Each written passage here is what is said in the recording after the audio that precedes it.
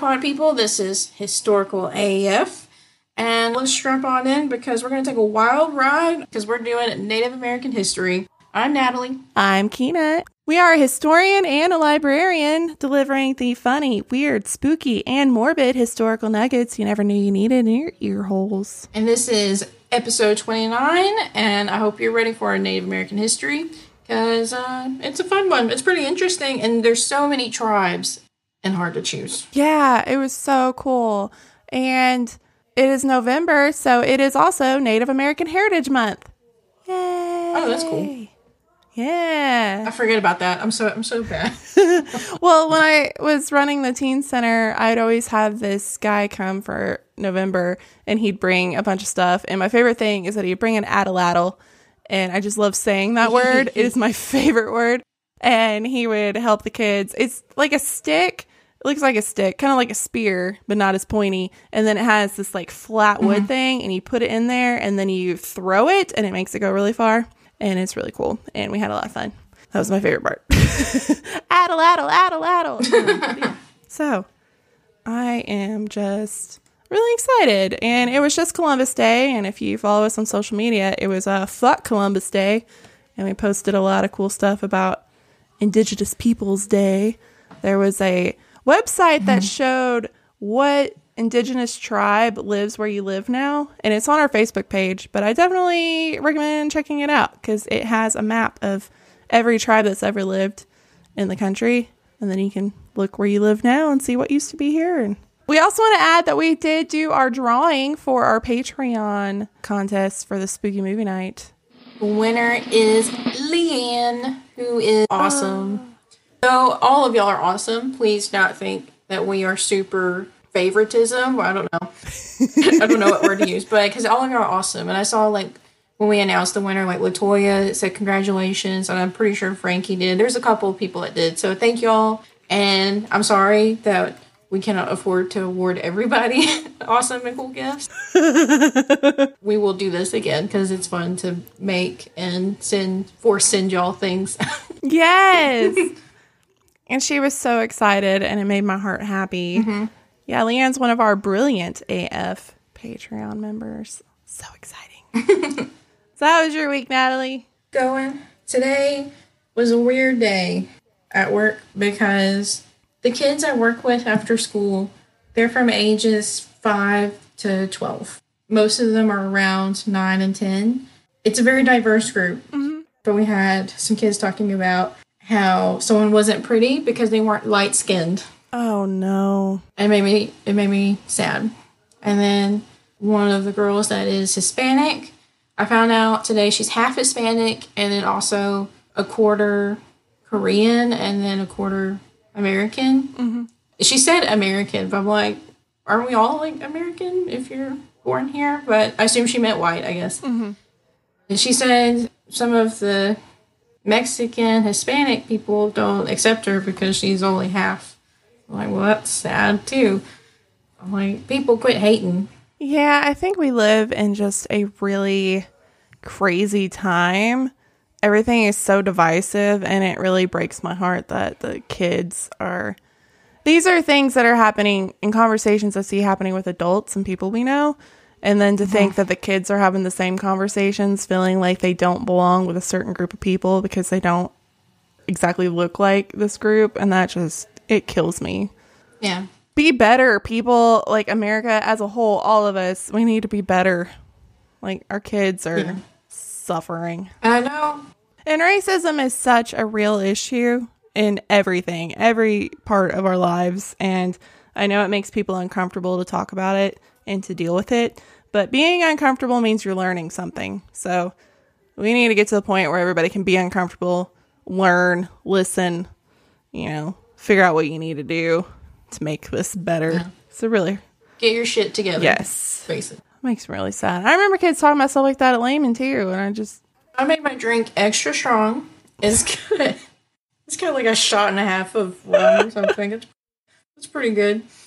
So if you see me like wince at all, that means I got a solid pocket of rum.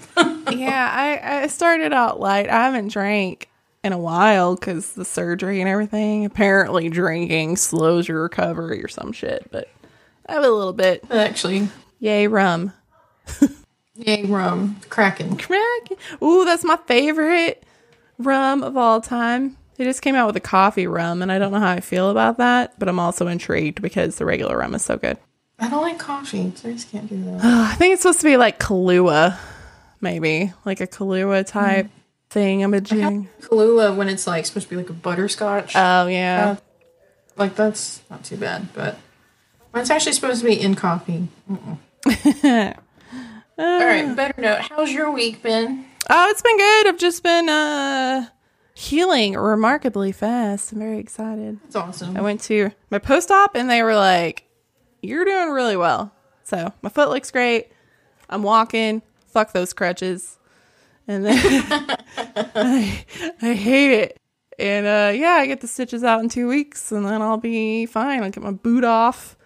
But I'm one of those people, I don't know if anybody else is like, I'm a very extroverted person, but I'm like an introverted extrovert. So if I'm out in public just doing normal stuff, I like to be invisible. Like if I'm shopping or going to the movie, I don't want people staring at me. I just want to be invisible. And when you're on crutches, you're not invisible. Everybody's staring at you. Oh no, you're clicking all the way down the hall. It's so embarrassing. Click. And then everybody's staring at me. Click. But then again, nobody was helping me open a door. They were just watching me struggle.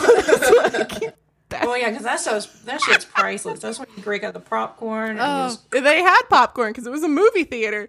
Oh, then hell yeah. That's even more incentive. But yeah, that's pretty much it. I've been so boring. So thank you for everybody that has like humored me on Twitter and stuff on my account because I've been so bored. There's only so much TV you can watch. That's not true. Okay. You take that back. So much TV. I'm getting hooked on all these Asian shows again. I'm like, no, because I have to read the subtitles, which means I cannot do a damn thing while watching show. Because I like to do artsy stuff or I go cook while it's playing. I have to read the subtitles because I don't know what's happening. And then 2, they are terrible but super addictive. Why do I like them? Who knows? And so take that back, ma'am. Well, I've caught up on a bunch of stuff. I started watching The Marvelous Mrs. Maisel. And it showed 3 seasons, like, on the tab on Amazon. So I was like, all right. And then I got to the end of season 2, and it was like, season 3, coming soon. I was like, son of a bitch. I was misled because I thought I'd have 3 seasons. So now I'm hooked on that. And then I just started Fleabag last night because it won all those Emmys and shit. So, That's awesome. And I finished. I'm almost done with Letterkenny. But Zeke left, so he said he would murder me if I finished it without him. So I will not. I have actually not watched that. I've been seeing the messages that Leanne and you send, but I have not watched it actually. Oh yeah, we also have a new app thing. It's called Flick app, Flick Chat. And if you want to just like chat with us and stuff, download it. And then just put in historical AF pod into the code thingy. And then it was like, and then you just put it in there and then it has like chat rooms and stuff. So you guys can just talk with us and stuff. So it's really fun. So everybody should download that. No. I know. I think Leanne's the only person in it. I think so too. High five, Leanne. And now a word from our sponsor. What makes Winc different? Winc works with top winemakers and growers from around the world directly to make their own wine. You discover new wines and learn about the bottles you love. Winc will send you wine that is personalized to your palate and taste through their palate quiz. Winc's bottles are about $13 bottles, would normally retail for $20. So I think that's a good price. $13 for instead of paying $20 and more. Oh, yes, absolutely. That's about my budget, so I approve. Mine too. And of course, hello, convenience. Winc delivers wine straight to your door. Yes, that please. Is so amazing, and I love it. You really can't get better than that. Yeah. So fix your doorbells, y'all. And of course, no risk. You choose the type and quality of wine, and no membership fee or cancellation fee, and 100% satisfaction guarantee. Right now, Winc is offering our listeners $22 off 4 bottles of wine, plus complimentary shipping when you go to trywinc.com/historicalaf, and that's Winc, W-I-N-C. That's basically 4 bottles of wine for $40. You're not going to get that anywhere else, guys. So go to trywink.com/historicalaf. So again, take something off your to-do list. Go to trywink.com/historicalaf to get $22 off 4 bottles of wine, plus complimentary shipping. Again, one last time, that's trywink.com/historicalaf. Check. Check it off. Bam. Right. And we're back. All right, do we want to jump into the episode? Let's do this. How are you going to get us rolling? What death and murder and sacrifice are you going to start us off with today, Kina? Yeah, it's dark. It's very both full of death. But real quick, I was just going to add a few things. So I read that most indigenous people in the United States use American Indians, while in Canada they use First Nations. But Native Americans is pretty much across the board between Canada, US, and Mexico. So that's what I'm going to use as a term, just so you know. And then the term Indian began with Christopher Columbus, which I'm sure everybody knew. Because he was like, I'm in India, you're an Indian. And we're like, no, fucker, you're not in India. No, but it stuck. So that sucks. And then I found that Native Americans that have been living on the American continent have been living there since about 12,000 BCE. So that's a long ass time.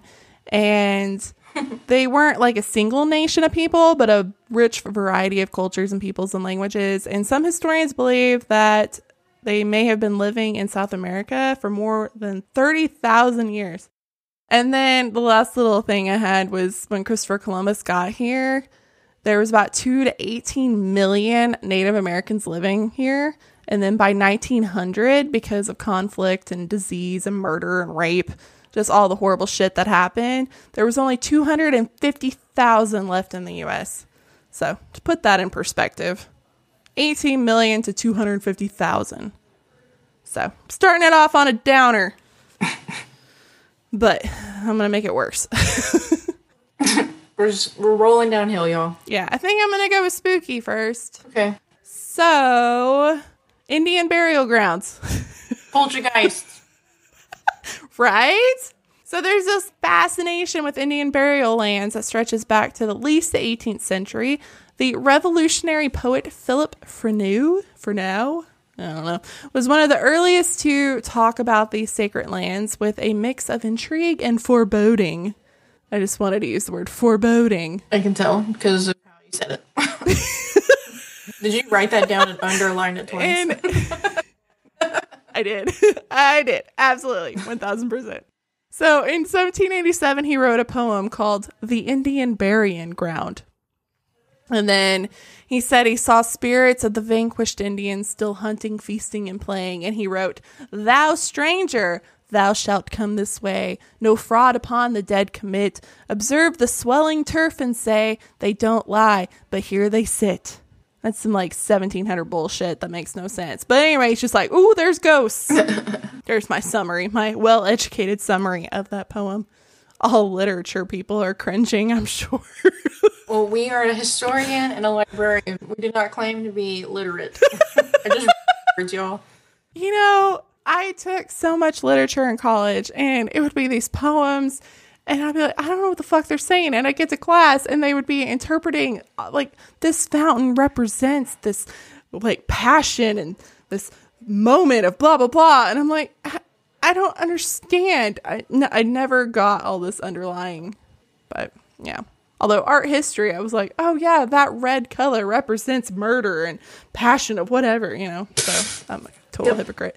Anyway, to this guy, the lands were mystical and sacred. In the 1970s, this idea kind of turned from this mystical and sacred to this evil foundation for a series of horror movies and stories of haunted houses. The popularity stemmed almost entirely from Jay Anson's 1977 massive bestseller, The Amityville Horror. Dun, dun, dun. And then... This is where you... Lightning. Cue dramatic music. So this book spurred a bunch of movies, which I love the Ryan Reynolds version. And I find him incredibly attractive, even though he's getting all like murdery and stuff. So that probably says something about me, but he's fine. So anyway, Amityville Horror.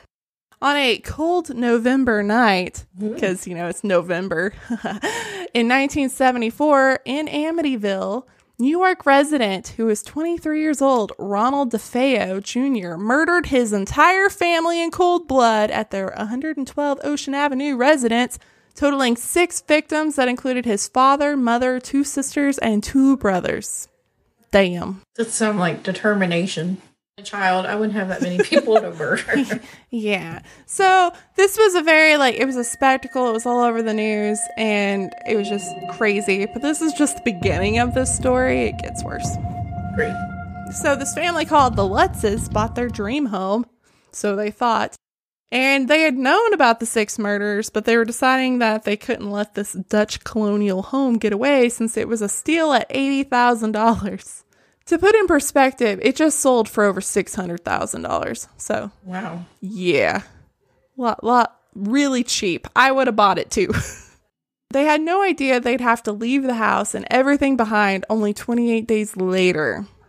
It sounds like a scary movie. T. Foreshadowing. So, and a lot of this is coming from the Warren website. The Warrens, like Conjuring, all those good movies. Okay. A lot of the ghosty stuff's coming from them. So take it with a grain of salt. They believe in the supernatural, so they're gonna hammer that in. So They claim that a Catholic priest arrived while the Lutz family was unpacking to bless the home. As the priest made his way upstairs to the 2nd floor, he entered a bedroom which had formerly belonged to Mark and John DeFeo. He began sprinkling holy water, at which point an unseen voice told the priest, "Get out," which he hastily did. Here's the kicker. He did not tell the Lutz family about the voice. What the fuck, dude? Like, if you're hearing a voice being like, "Get the fuck out," and then you just run out the door, they're like, "What happened?" "Nothing, bro. Have a good time. Everything's fine. Don't call me." So he didn't tell them about the voice, but he did warn them not to go into the upstairs room and do not use it as a bedroom. Although it was pretty ominous, the Lutz family abided by the words of the priest, and they turned it into a sewing room. Okay. Still there, though. Yeah. And then a ton of spooky shit started to happen as they moved in. The family claimed they felt strange sensations, and within days of living there, they felt that the entire family's personality had drastically changed. And then they began arguing a lot, so there was a lot of tension in the air. And then here are just some examples of the spooky shit that occurred. George, who is the dad, began waking up every morning at 3:15 a.m., which just happened to be the exact time that the DeFeo murders happened. What? Yeah. That's crazy. Yeah. And I think 3 is also the witching hour, so there's a lot of stories about there's a mosquito. Okay, sorry. We're talking about ghosts and demons. Mosquito. I'm more afraid. I've been bit so much and I have bug spray on. Okay, George was plagued by a constant chill and he spent all of his time feeding the fireplace. George also noticed a change in his grooming habits, and his and Kathy's health declined drastically. So it became just kind of like a... Ooh. The Lutz's daughter began spending a lot of time in her room playing with an imaginary friend. Nope. Sounds normal, right? Until she described it as a red-eyed pig called Jody. A pig? Pig. And then the pig could also transform, and sometimes bigger than the house, according to the kid. And at that point, if a kid said that, I'd be like, of course that's imaginary. Yeah. But still... Yeah, kind of creepy. She also claimed that this imaginary friend could be seen by everybody if the imaginary friend wanted them to. So that's a little ominous as well. This is a little weird. So the Lutz children began sleeping on their stomachs in the exact same pose that the DeFeo children had been found dead. Do not like that. Nope, nope, nope. The children also began acting strangely, and then they claimed that they saw a pair of red eyes hovering outside their bedroom every night. This is all like a hard pass. This is all I need is to talk about ghosts and demons, and then my dogs bark at nothing. That's and then great. a mosquito. and I'm home alone. It's great. And then there was also swarms of flies, which is when every time I see a bunch of flies, I'm just like, oh my God, it's immediately a demon. Not that, there's just a lot of flies, but it freaks my shit out. There was also mysterious foul odors that would emanate from different locations of the house. Black stains began to appear on the toilets and ceramic fixtures. Gross.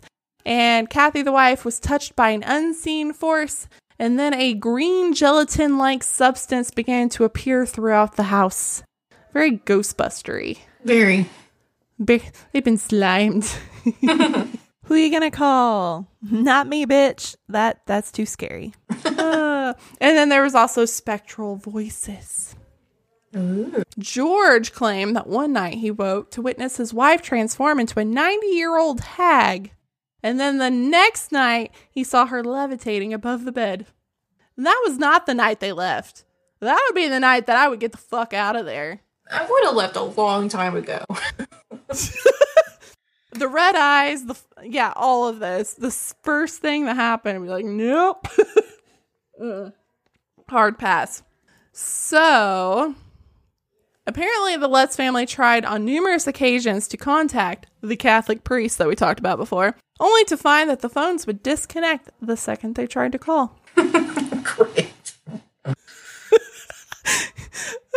After failing to get the priest to return, the family took matters into their own hands. Armed with a crucifix, they walked throughout the house reciting the Lord's Prayer. A chorus of voices erupted in response, asking them, "Will you stop?" Like, do you mind? Please, do you mind? I'm trying to, haunt here. What are you doing? Leave me alone. Excuse you, rude. I was here first, bitch. Yeah. Like that. Bitch. Like more like an E sound. I love it.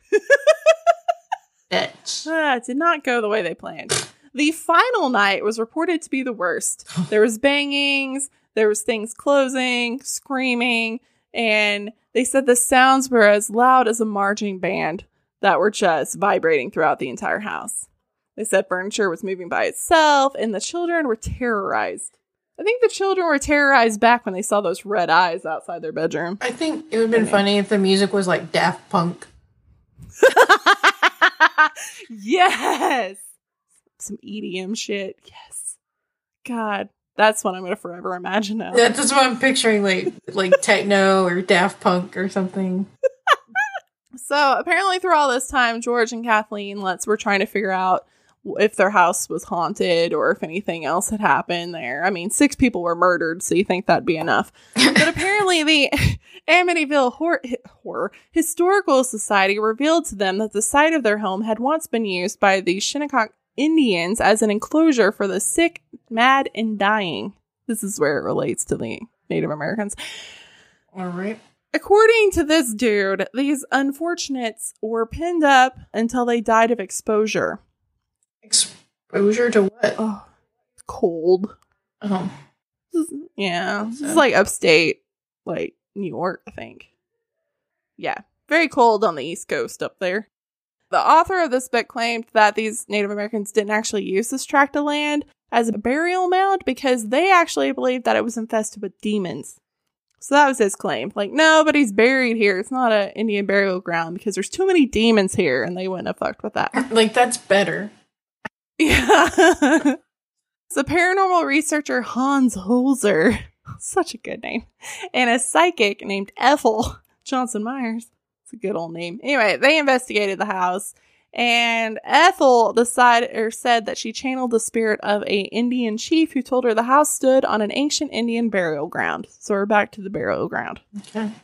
After 28 days in the DeFeo home, the family claimed that they couldn't take it anymore. They grabbed only a few belongings and they fled the house, taking shelter at Kathy's mom in nearby Babylon.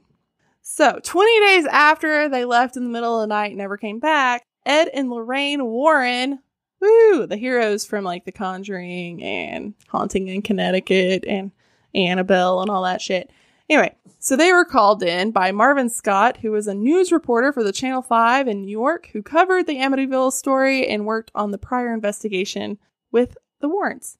A team of reporters, investigators, and parapsychologists were assembled by Ed Warren, and they met at the home, which was at 112 Ocean Avenue. And the Lutz family refused to re-enter the home during the investigation, and I can't say I don't blame them, because fuck that place. I can't help but think Ocean's 12. It's true! Sorry. So, I also said that, they're the ones from The Conjuring, but according to their website, it says, and I quote, "For over 50 years now, Ed and Lorraine Warren have been considered America's preeminent experts on the subject of spirits and demonology." Although, sadly, both of them have passed away now. Oh. I think Lorraine passed away this year. It's really sad. Yeah, but they have a museum in their home, and that's where the real Annabelle doll is. Nope. And it's like a Raggedy Ann shit. It's not that creepy shit from the movie. I'm just disappointed. Raggedy Ann's creepy enough. Why'd they have to change it? Yeah, I'm just not a fan of dolls. Like, Chucky's probably, like, the scariest movie to me, because anything with, like, scary children or toys, I'm just like, oh, no, this is a hard pass. So that is one museum I will probably not go to. Okay, y'all. I know a lot of podcasts talk about dolls, and I don't think I ever will because I'm terrified of them. Yep. But our friends at Cheers from the Grave, I don't know if you know this, Natalie, they did Robert the doll, and right after she recorded that, she was in 3 car accidents.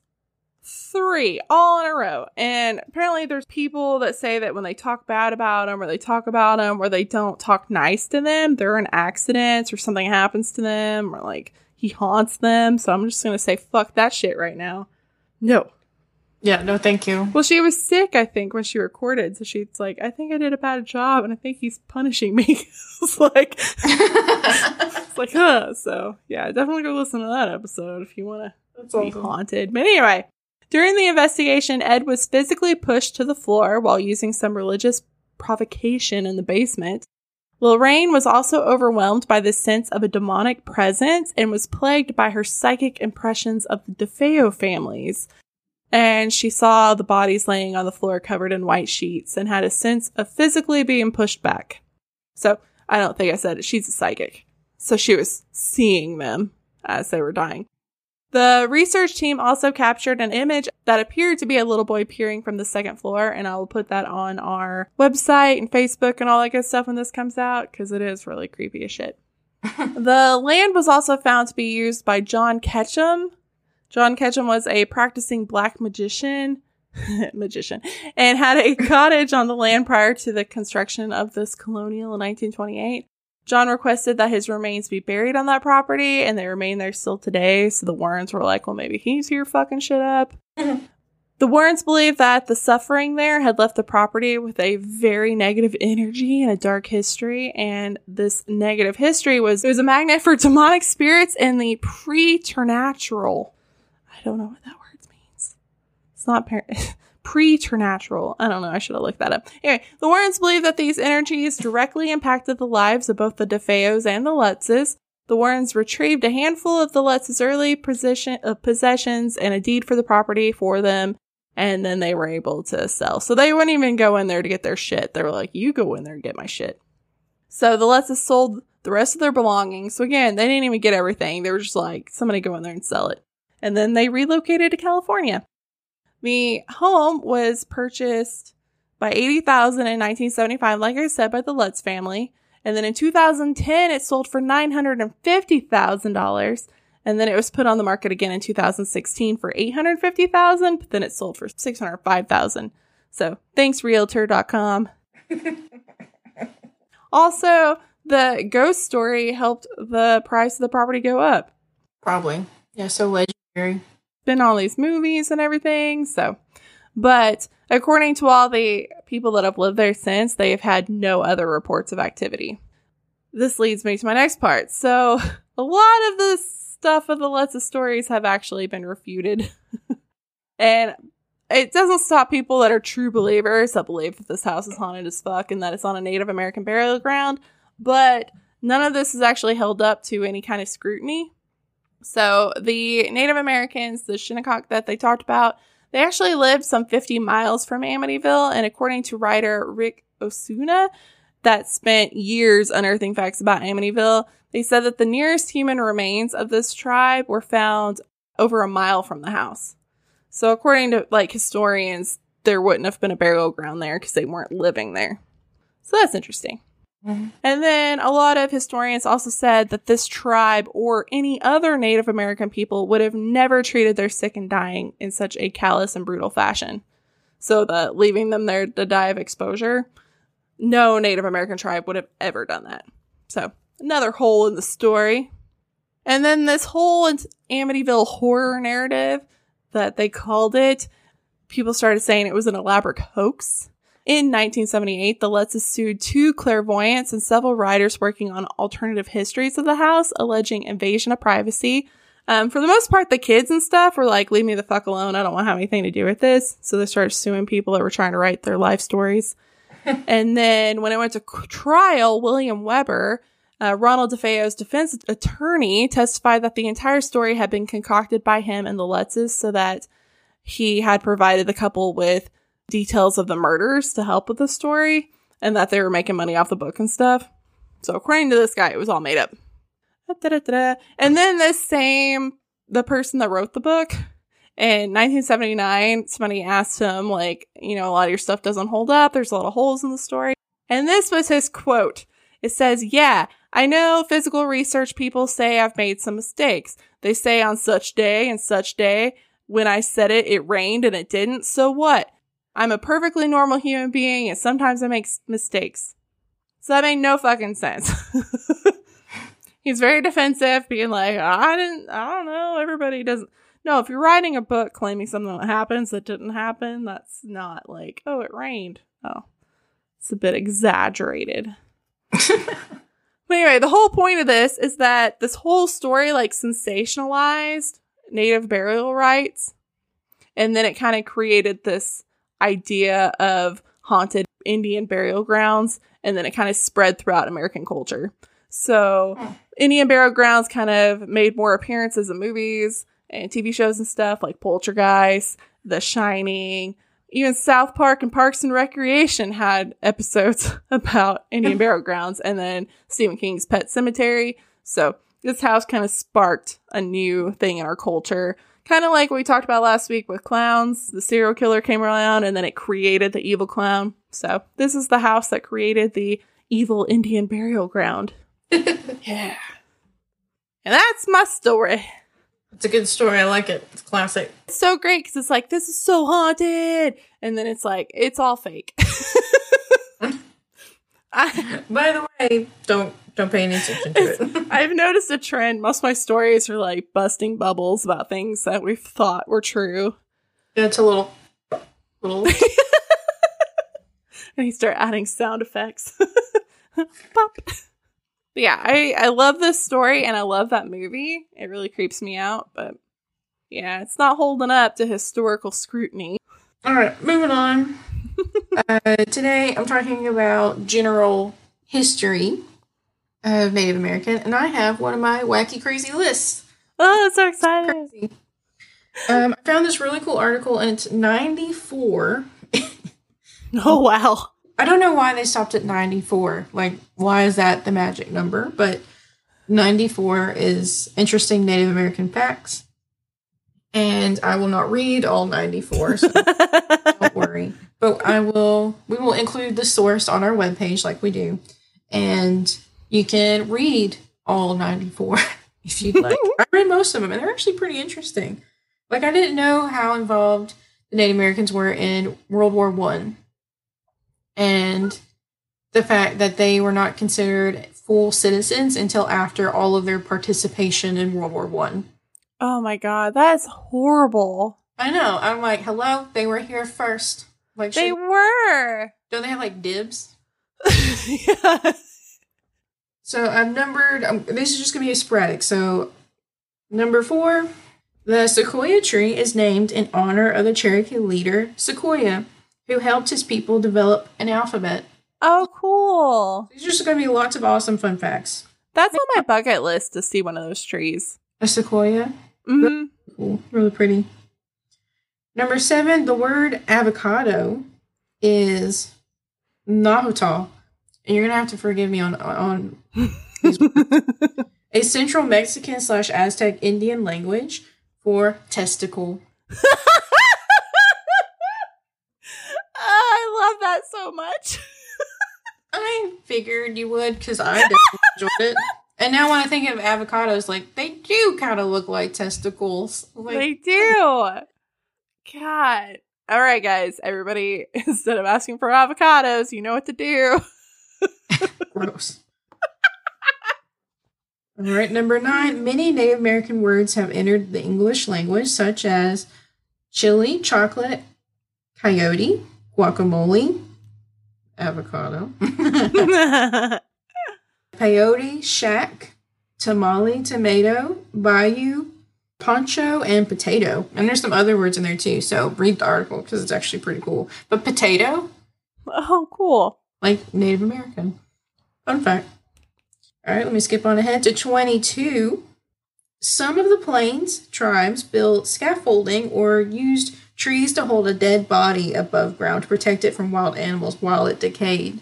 The Huron people placed the dead body in a coffin and kept it above the ground on poles for up to 12 years before the bones were buried. Oh, man. Isn't that crazy? Yeah. It makes me think of all the burial stuff we talked about, like people dancing with them every 7 years and whatnot. So you basically get to watch Sleeping Beauty or Snow White probably because of the coffin, and just watch her rot for 12 years. And then you have a nice little ceremony and burial. 23, Native Americans would use porcupine hairs to make hairbrushes. Sometimes a stick was cut into the right shape and frayed along the edges to be a toothbrush. Can you imagine, like, cutting up a stick to be used as a toothbrush? Oh, man. That sounds painful. I guess porcupine would be like a very firm bristle, so. Well, that was used for your hair, and then you cut up a stick to use for your mouth, a toothbrush. Oh. Well, at least they're brushing their teeth. Nasty-ass European people weren't doing shit. That was my kind of thought. You know what? It's the thought that counts. It's Yeah. I just love that they come up here and be like, oh, those savages, because they take baths and brush their teeth. Just like, what kind of freaking alternate reality shit is that? And then, fucker, you look like a meth head. Like, Yeah. where's your teeth? All right, number 24. The Iroquois called maize, beans, and squash the three sisters. They were so important as sources of food that they were thought as female spirits. Oh, that's cool. I have heard of that because all three, if you grow them together, nourish each other. So it makes it easier to grow. It's really cool. That's really cool. Yeah. So when I hear squash, I always think about this picture book, and it's called The Ugly Pumpkin. And spoiler, at the end, he realizes he's not a pumpkin. He's like, oh my gosh, I'm a squash. Oh. And he's talking about how no one accepts him, and then he finds this little group of different kinds of squash, and he's like, I'm not an ugly pumpkin. I'm actually perfectly fine. How sweet. I read it at Thanksgiving every year. It's so cute. Aww. Anyways, number 28. A pregnant Iroquois woman would stop eating turtles so that her baby would not grow up clumsy on land, like a turtle. In Navajo communities, pregnant women would untie their braided hair and free animals like horses in hopes of creating free passage and safe birth for the family. Oh, that's so sweet. I love that. You don't have medicines, you need to do the best you can. Yeah. Turtles, and don't braid your hair. Yeah. I've never thought of a turtle as clumsy. Yeah, they don't. Yeah. They're slow. I guess in their minds. Well, in the turtle, you see them, like super graceful pretty much compared to how they are. I guess unless they flop on their backs, then they're kind of awkward. I don't know. Food for thought. But not turtles, unless if you're pregnant. All right, number 30. The Iroquois celebrated a winter festival similar to trick-or-treating. I know we just had Halloween, but we're still on the kick. A small group of teenagers were led singing and dancing around the village by an older woman. They stopped outside people's houses and waited for presents to be brought out for them. Oh, cool. That sounds nice. Number 35. Sand paintings are grains of colored sand that are painstakingly positioned to form a complicated design of geometric shapes and symbols. The most famous paintings are the sand paintings of the southwestern Native Americans, such as the Navajo. They view the paintings as spiritual, living beings to be treated with respect. That is so cool. Don't they do that in Asian cultures as well? Yes, the monks do it too. I think I like both aspects of it. Here it's very, I mean, they're both very spiritual, and I know with the Native Americans it's very, like they said, like high respect for it. And then the monks, I know it's more of like the fact that nothing lasts. So they will spend weeks or however long it takes to make this very intricate sand work of art. And then as soon as they're done, they wipe it away. Yeah. I don't know how I'd feel about that. Yeah, to represent that nothing lasts forever and change is constant. And I'm like, that is beautiful and awful all at the same time. Yeah, they got patience of steel. I can't imagine. I would not make a good monk for a lot of reasons. Mm-hmm. Also, the being silent part would not bode well for me. I probably could be silent. I always said if I picked a religion, I would probably do the Buddhist monk stuff. I really like that. I really like respecting them and whatnot. Yeah, it's very peaceful. Yes.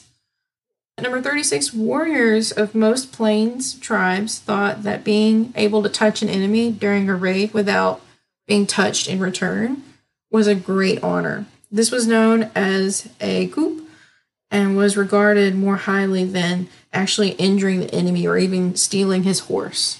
Oh, that's interesting.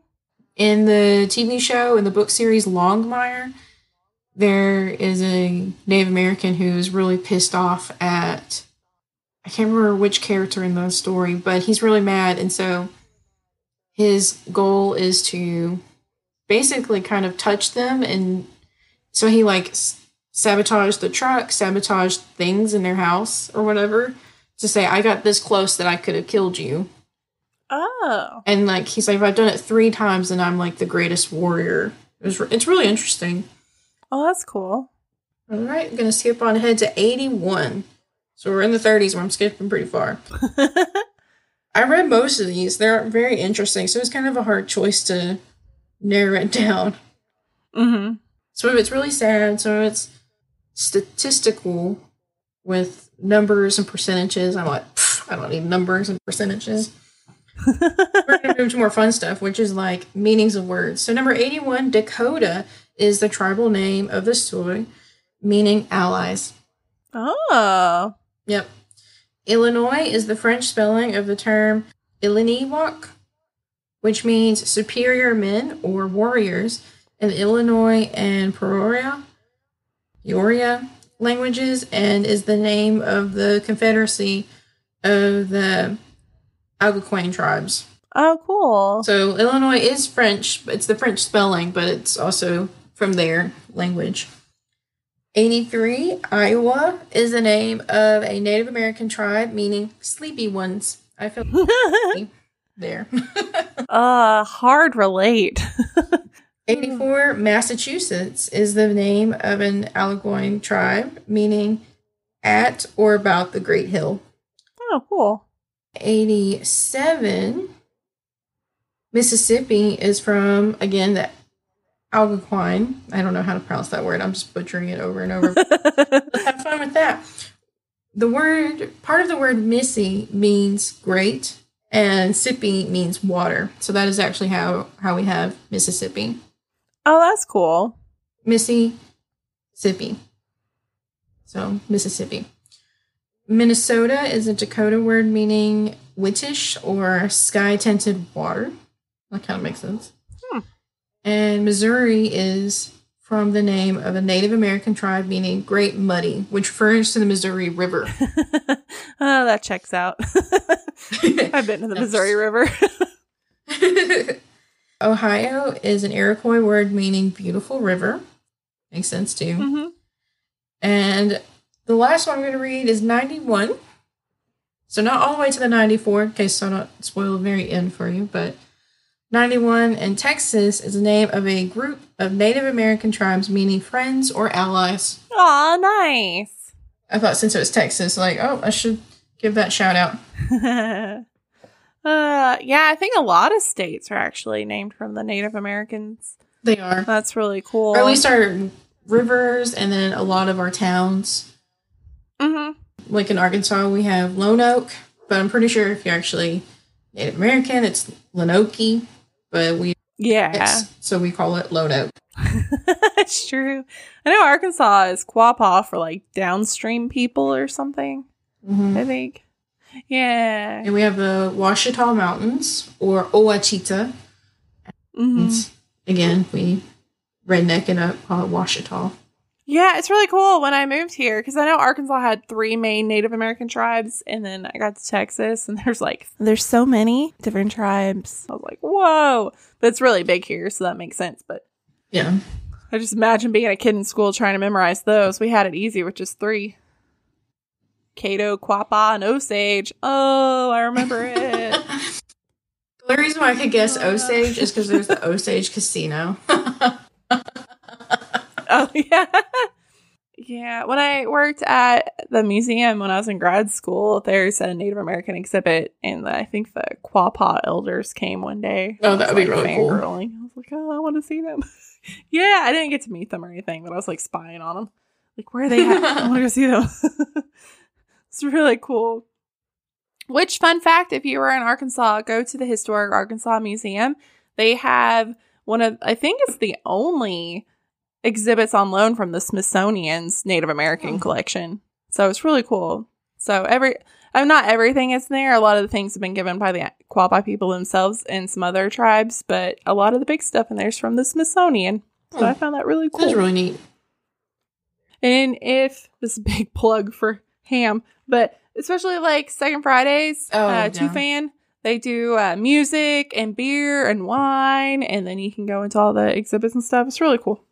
Our library is part of that too. We also open our buildings a little bit longer as well, so you can check out all the artwork. Highly recommend. It's true. I'm telling you guys, you need to figure out like what kind of, every big town does this. So I know they do it in San Antonio, and I'm going to check it out soon, but it's all the big museums and libraries get together, and it's free booze and culture. I mean, what else could you want? I made a new friend, Ilya.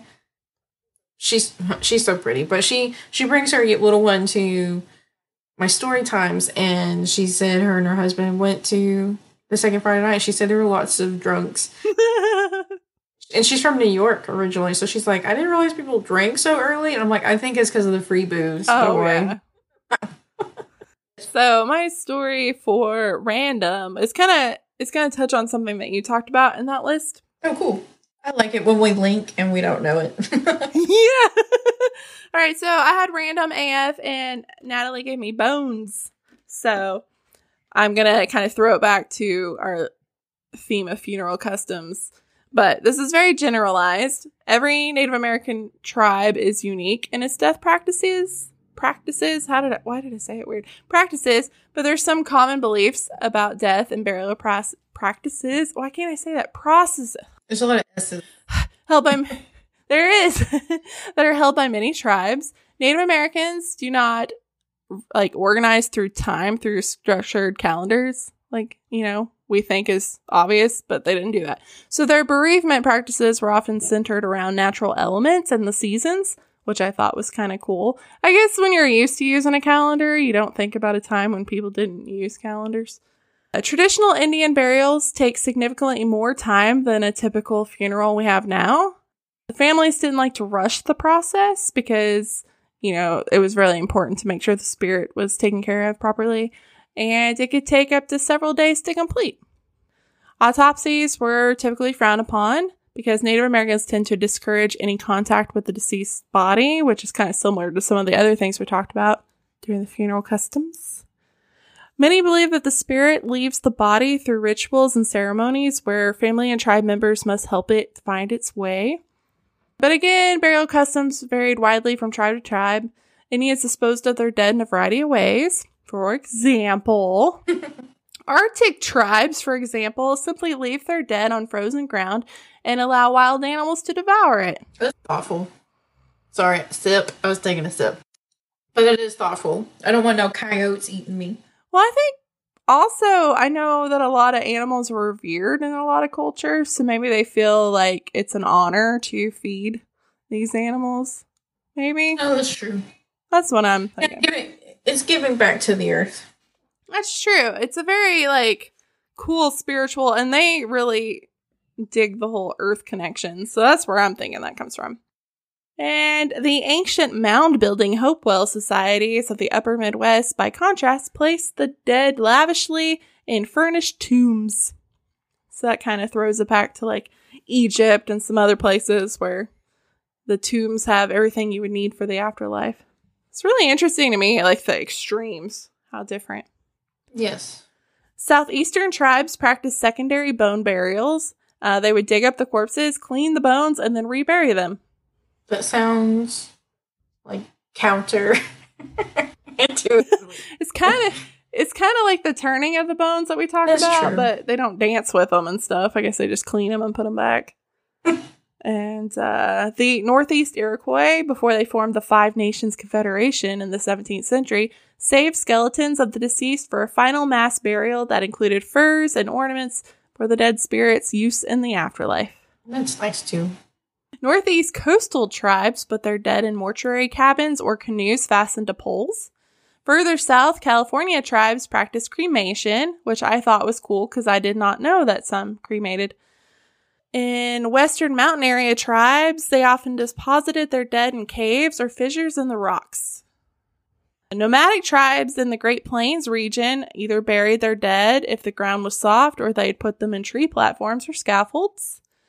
Central and South Atlantic tribes embalmed and mummified their dead, but during outbreaks of smallpox or other diseases leading to sudden deaths of many tribe members, survivors hurriedly cast the corpses into mass graves and threw them into the river.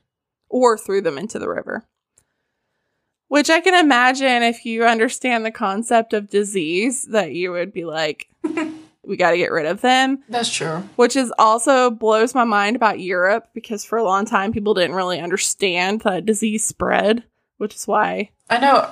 Like, just wash your hands. Yeah. Wash your hands. I know all roads lead to Outlander. I know I talk about it too much, but she's from the future, and she's constantly like, people will get sick with something, and she'll be like, you gotta wash your hands. You can't touch this person. You can't blah, blah, blah. And they just look at her like she's a fucking witch. And she's just like, what is wrong with you? One of my favorite tidbits is how health improved just by rinsing your hands, even though the water was dirty. But just by rinsing your hands over and over, health and living longer improved already. Just by the doctors rinsing their hands in very, very dirty water. Yes. And when they then realized, oh, maybe we should use fresh water every time, ta-da! Everything was so much better. Like, people are so... It just takes a while. But it's such a good episode, because then she's trying to have somebody help her. And she's like, okay, put your hands. And it was like liquor to kill all the germs or whatever. And then he immediately did something stupid, like put it in his mouth or something to lick the liquor off. Oh, yeah, they were on a ship, and there was a spread of, like, smallpox or something. She's trying to, like, help everybody, and she's just like, you gotta rewash them now. It's in your mouth. And he's like, but it's booze. Like, it was funny. Anyway, good show. So in my next story, I'm gonna bring up Outlander again next week. Great. So you're welcome. I feel like I don't even need to watch it. It's so good. I just really appreciate that there's actual historical things in there that, I mean, a lot of it's just wildly, drama. Crazy, but drama. But some of it I'm like, that's real. And then I get excited. Okay. So while modern Native American death rituals today look really different from what they did hundreds of years ago, there are often some elements of the traditional beliefs that are included in their practices. Many of these rituals and beliefs aren't well documented and are considered sacred, so they remain shrouded in mystery to outsiders, and then Native Americans continue to honor their dead, which a lot of tribes don't have written records. It's all word of mouth, so oral histories. So it makes sense that there wouldn't be a lot of written records, because the only person that's going to write about this are going to be the white Europeans, and it's going to be heavily biased and skewed, so, which we're going to get to. All right, so I'm going to do a deep dive into the scaffolding like you talked about. But I found it really, really, really interesting. That's cool. So, like we both said, the Plains tribes built scaffolding or used trees to hold dead bodies above ground to protect it. And it was to protect it from wild animals while it decayed. Generally, the Sioux believed that it took 4 days after the burial for the spirits of the deceased to journey to the resting place. And they believe that death is not the end of life, but the beginning of another journey for the spirit. So they want to protect the body so that it can make this journey. And they're one of the ones that practice the tree scaffold burials. They place the body of the deceased in a tree or a platform. And these were about 8 feet from the ground typically. And they stayed there for about a year. The body was treated as if it still had life. The person was clothed in their best clothing. They were sewn into an animal skin. The bundle was placed on the scaffold along with the deceased possessions. And then there was also food for them. After 1 year, the body was buried into the ground. A fancy term for this is a aerial sepulture proper. I don't think you'll ever need to know that term, but now you know it. So there you go. It's what you can use to brag at a cocktail party. Right? Interestingly, at NativeAmericanNations.com that I was looking at, that sometimes this is still practiced even today. Oh, that's cool. Oh, that was really cool. Huh. So here's some reasons why you would bury somebody in a tree. Well, you're not really burying them. Burials in trees and scaffolds. First one's during the winter, some of them couldn't actually bury graves. So they would put them on a scaffold because the ground was too frozen. So that makes sense. And then the next one summed up some reasons for a scaffold. It was a Lakota. Number 1, animals or persons might walk over the graves, and that's disrespectful, and they wanted to prevent that. Number 2, the dead might lie in mud and water after a rain or snow. And number 3, wolves might dig up the bodies and devour them.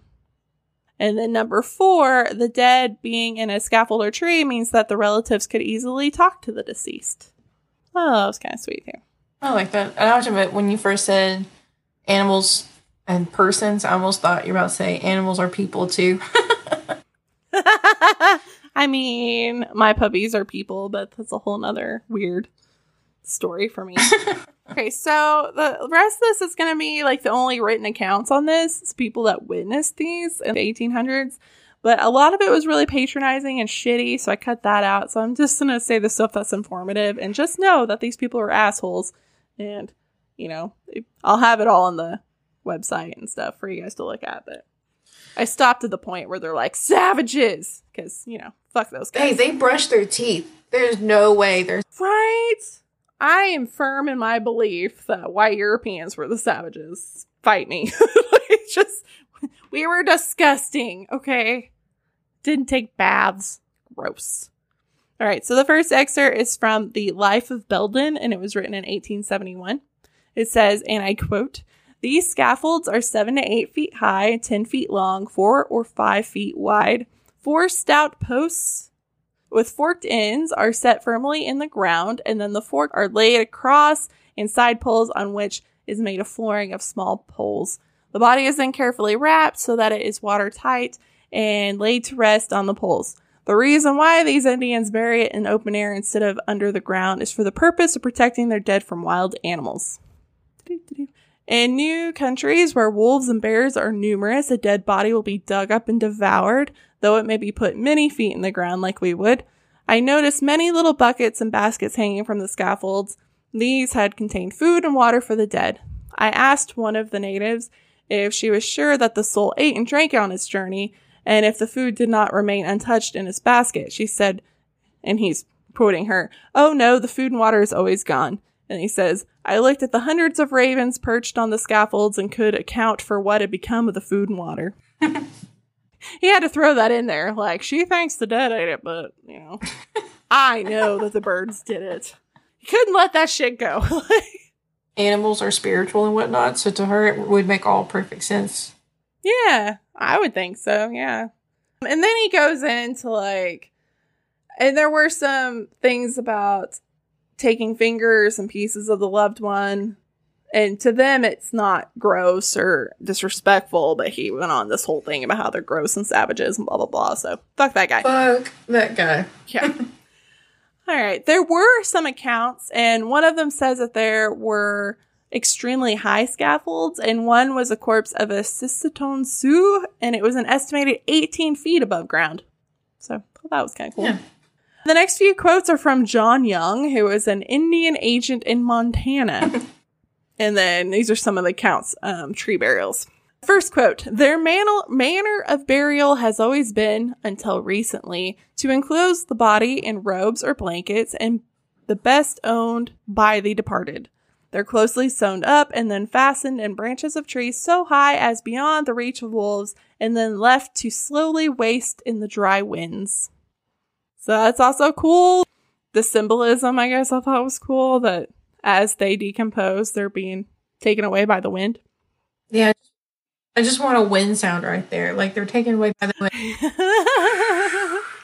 I'm just thinking of like Pocahontas, the Colors of the Wind song. You know, like you see the wind blowing. Yeah, they're dead people. But it's corpses. Oh, God. All right. So another quote from him is, when an Indian of any importance is departing, the squaws assemble in the lodge or teepee and sing a death song recounting the prowess and virtues of the dying one. And the oldest man at hand goes into an open air and solemnly addresses the Great Spirit, beseeching welcome for him into happy hunting grounds. He goes on to describe the wailing of the women, and then he talks about how weird it is, and then he also talks about the fingers. So, the fingers. More shitty comments by white dudes. The next one is from Dr. L.S. Turner, and he was at Fort Peck, Montana, and this is about the Sioux. He says, like all labors of the domestic kind, the preparation of burial is left to the women, usually the old women. I just like that. All labors of the domestic kind. Like, fuck off, dude. The work begins as soon as life is extinct. The face, neck, and hands are thickly painted with vermilion, or a species of red earth found in various portions of the territory when the vermilion of traders cannot be had. The clothes and personal trinkets of the deceased ornament the body. When blankets are available, it is then wrapped in one, all parts of the body being completely enveloped. Around this, a dressed skin of buffalo is then securely wrapped, with the flesh side out, and the whole securely bound with thongs of skins, either raw or dressed, and for ornament, when available, a bright red blanket envelopes all the other coverings. So this guy is saying that there's more than just one thing. There's like layers. It renders a general scene more picturesque until dimmed by time and the elements. So I guess he was slightly impressed until, decomp starts and then he's grossed out. But he says, as soon as the scaffold is ready, the body is borne by the women, followed by the female relatives to the place of final deposit, and left prone in secure wrappings upon its airy bed of death. Colors of the wind, y'all. Colors of the wind. I love the fancy words here. This ceremony is accompanied by lamentations so wild and weird that one must see and hear in order to appreciate. If the deceased be brave, it is customary to be placed upon or beneath the scaffold a few buffalo heads, which time has rendered dry and inoffensive. Oh, God. And if he has been brave in war, some of the implements of battle are placed on the scaffold or securely tied to its timbers. And if the deceased has been a chief or a soldier related to the chief, it is not uncommon to slay his favorite pony and place it beneath the scaffold under the superstition, I suppose, that the horse will go with the man. Poor pony. Oh, that's so sad. Oh. I laughed because I liked how you said it, but what you said is so sad. Yeah. So today, many Sioux practice both traditional and modern Christian death rituals. This process takes about 2 days, where the family of the deceased holds wakes over both days in large areas. Wherever the wake takes place is also where the funeral takes place, since they prefer not to move the body until the actual burial. The family of the deceased feeds everyone in attendance over the course of 2 days, and at least one family member has to stand by the body at all times. That's kind of similar to the Victorian funeral practices. There had to be somebody watching the body and to make sure. I think there's another culture too. Like it's interesting how people can never meet, and yet some of the same similarities are there. Yeah, this has been really interesting. At the funeral, the Christian ceremony is usually performed. Afterward, a medicine man performs a more traditional ceremony with prayers, songs, and drum groups. After each ceremony, friends and family take turns paying their final respects to the deceased by giving him spiritual foods called wasna or pimisian to help the spirit on its travels. Gifts for the spirit, such as knives and shawls, are also placed in the casket before burial. So that's a little bit more of the more contemporary stuff. But yeah, that's my bones. Funerals. Again, I'm going to be stuck on this funeral thing. It's so fucking fascinating. I know, I can't not look it up. I know, it's so cool. I liked it. And like I said, everything that really happened, we'll never know because they didn't write it down. But it's kind of interesting to see how an observer documented it. Yeah. So you gotta take it with a grain of salt because this is just what they see. It doesn't necessarily mean that it's what happened. Or what it represents. Yeah. Yeah. So. And also take out the biased, any opinions of it. It's one thing to take what they see, but another thing to take their opinions of it, like the savage part. Yeah. Oh, that makes me so sad. I do not really like Native American history, and it's really hard to find something that's not sad, which is really depressing. Yeah.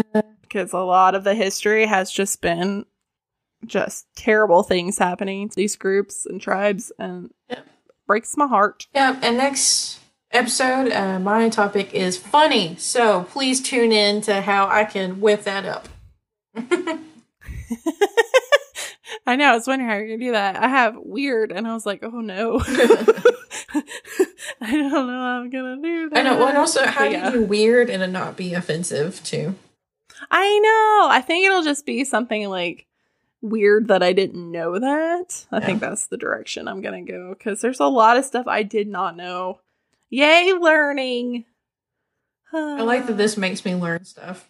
I know. I feel like it's not as terrible as school was, but I also feel like I'm keeping my research chops going. So someday when I get a job, I'll still be on top of the research game. But man, I feel like contributing something to the historical world. Even if you're not a professional, though, like myself in the historical world, still enjoying it, still liking it. I know, it's so cool. It's so fascinating.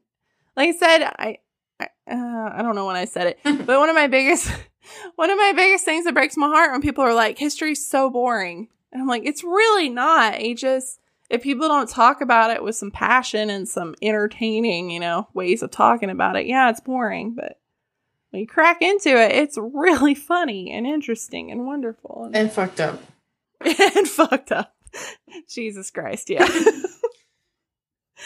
All right, guys, if you would like some more content, if you're listening to this and you're like, I need more, then go to Patreon. Yeah, all 94 of the fun facts from that article, because it is interesting. They were, like I said, the World War I stuff caught me off guard a lot. Yes, and there's so much more on my end too, so we'll have everything up on our website. We put everything on there, all our sources, and that is historicalafpodcast.wordpress.com. And if you'd like even more content, stuff that you can't find anywhere else, join Patreon. That's patreon.com/historicalafpod. But yeah, we got a lot of tiers, everything. You get more and more stuff, but we have drunk dives, bloopers, deleted scenes, all that good stuff. So lots of cool stuff you're not going to get anywhere else. Highly recommend. 10 out of 10. Every time. It's a solid 10 out of 10. And more awesome things is, of course, our social media, Historical AF Pod, and that is Instagram, Twitter, and Facebook. And you should really join, because on our Facebook, we're now starting a Historical AF Mario Kart thing. I think so too. Mr. Jeff Jefferson is now, I think we are buddies now. Oh, yeah. And I'm super excited. And your ass is going down. I love it. Oh, I'm so excited. Just kidding, because I kind of suck, but it's okay. And so yeah, definitely check us out, because we have all of our little fun facts, and this happened this day at what time, with historical, that stuff. And memes. I love me a good meme. Yeah. There's some good And Mad Lib historical and- memes out there. Yeah. Priceless. And also, if you want to you like us and you want to help us, but you don't like commitment, you can always go to Ko-fi.com/historicalafpod and you can just, donate enough to buy us a cup of coffee, help fuel this podcast that way. So you can donate however much you want, but you don't have the commitment of the monthly thing like Patreon, and all of it is appreciated. I think right now our goal is to help us do artsy shit so we can do more artsy stuff for the podcast and stuff. Because, art stuff's expensive. It is. But we have awesome merch, though, with some of our artsy stuff. Do. We do, with all of our little fun sip and 100% That Witch. Awesome. Super great merch. Yes. I love it. What is the website? Shop.spreadshirt.com/historicalafpod. And that is shirts, mugs, and any other fun stuff. Oh, mason jars. I love the mason jar cups. yes. I might have a And I know problem. this is coming out on the 3rd, but just mark your calendars. On the 13th, everything's going to be 20% off. So keep that in mind. And we'll post all of that on our social media, which is another reason you should follow us on social media. Mm-hmm. And then I guess finally, just thank you guys for listening. Yes. Keep on listening and tell your friends and stuff. That's cool. Because if y'all left us, then it would just be me and Keena talking to each other. And that is enjoyable, but we need to share our fun facts and knowledge and sarcasm. Yeah. And word of mouth is really helpful, guys. And it's been great. I know since I'm looking at the thing right now. Since the 13th of this month, we've had a huge increase. So you're doing the Lord's work. 13th of October. Yeah, that's it. It's November now. No, yeah. Just kidding. 13th of the future. The 13th of October, y'all. And we've hit over 10,000 listeners, Yeah. right? 10,000 downloads. You guys are killing it. Oh, 11,400 people. Holy shit. What the fuck? Yeah. That's awesome. I did not know this. Y'all and us, we deserve cake. Cake for everybody. Yes, we really appreciate it. And if you know anybody that likes this kind of thing, booze and funny and history and stuff, just, share it. And yeah, that'd be great. And rate us. That'd be Rate us, great. please. Yeah. Gotta get that word out. That historical AF word out. Yes, we really appreciate it. And we will see you guys next week with part 2 of Native Americans. Rum's kicking in. See you later. And sipping away, guys. Sipping away. Yes. All right, bye. Bye.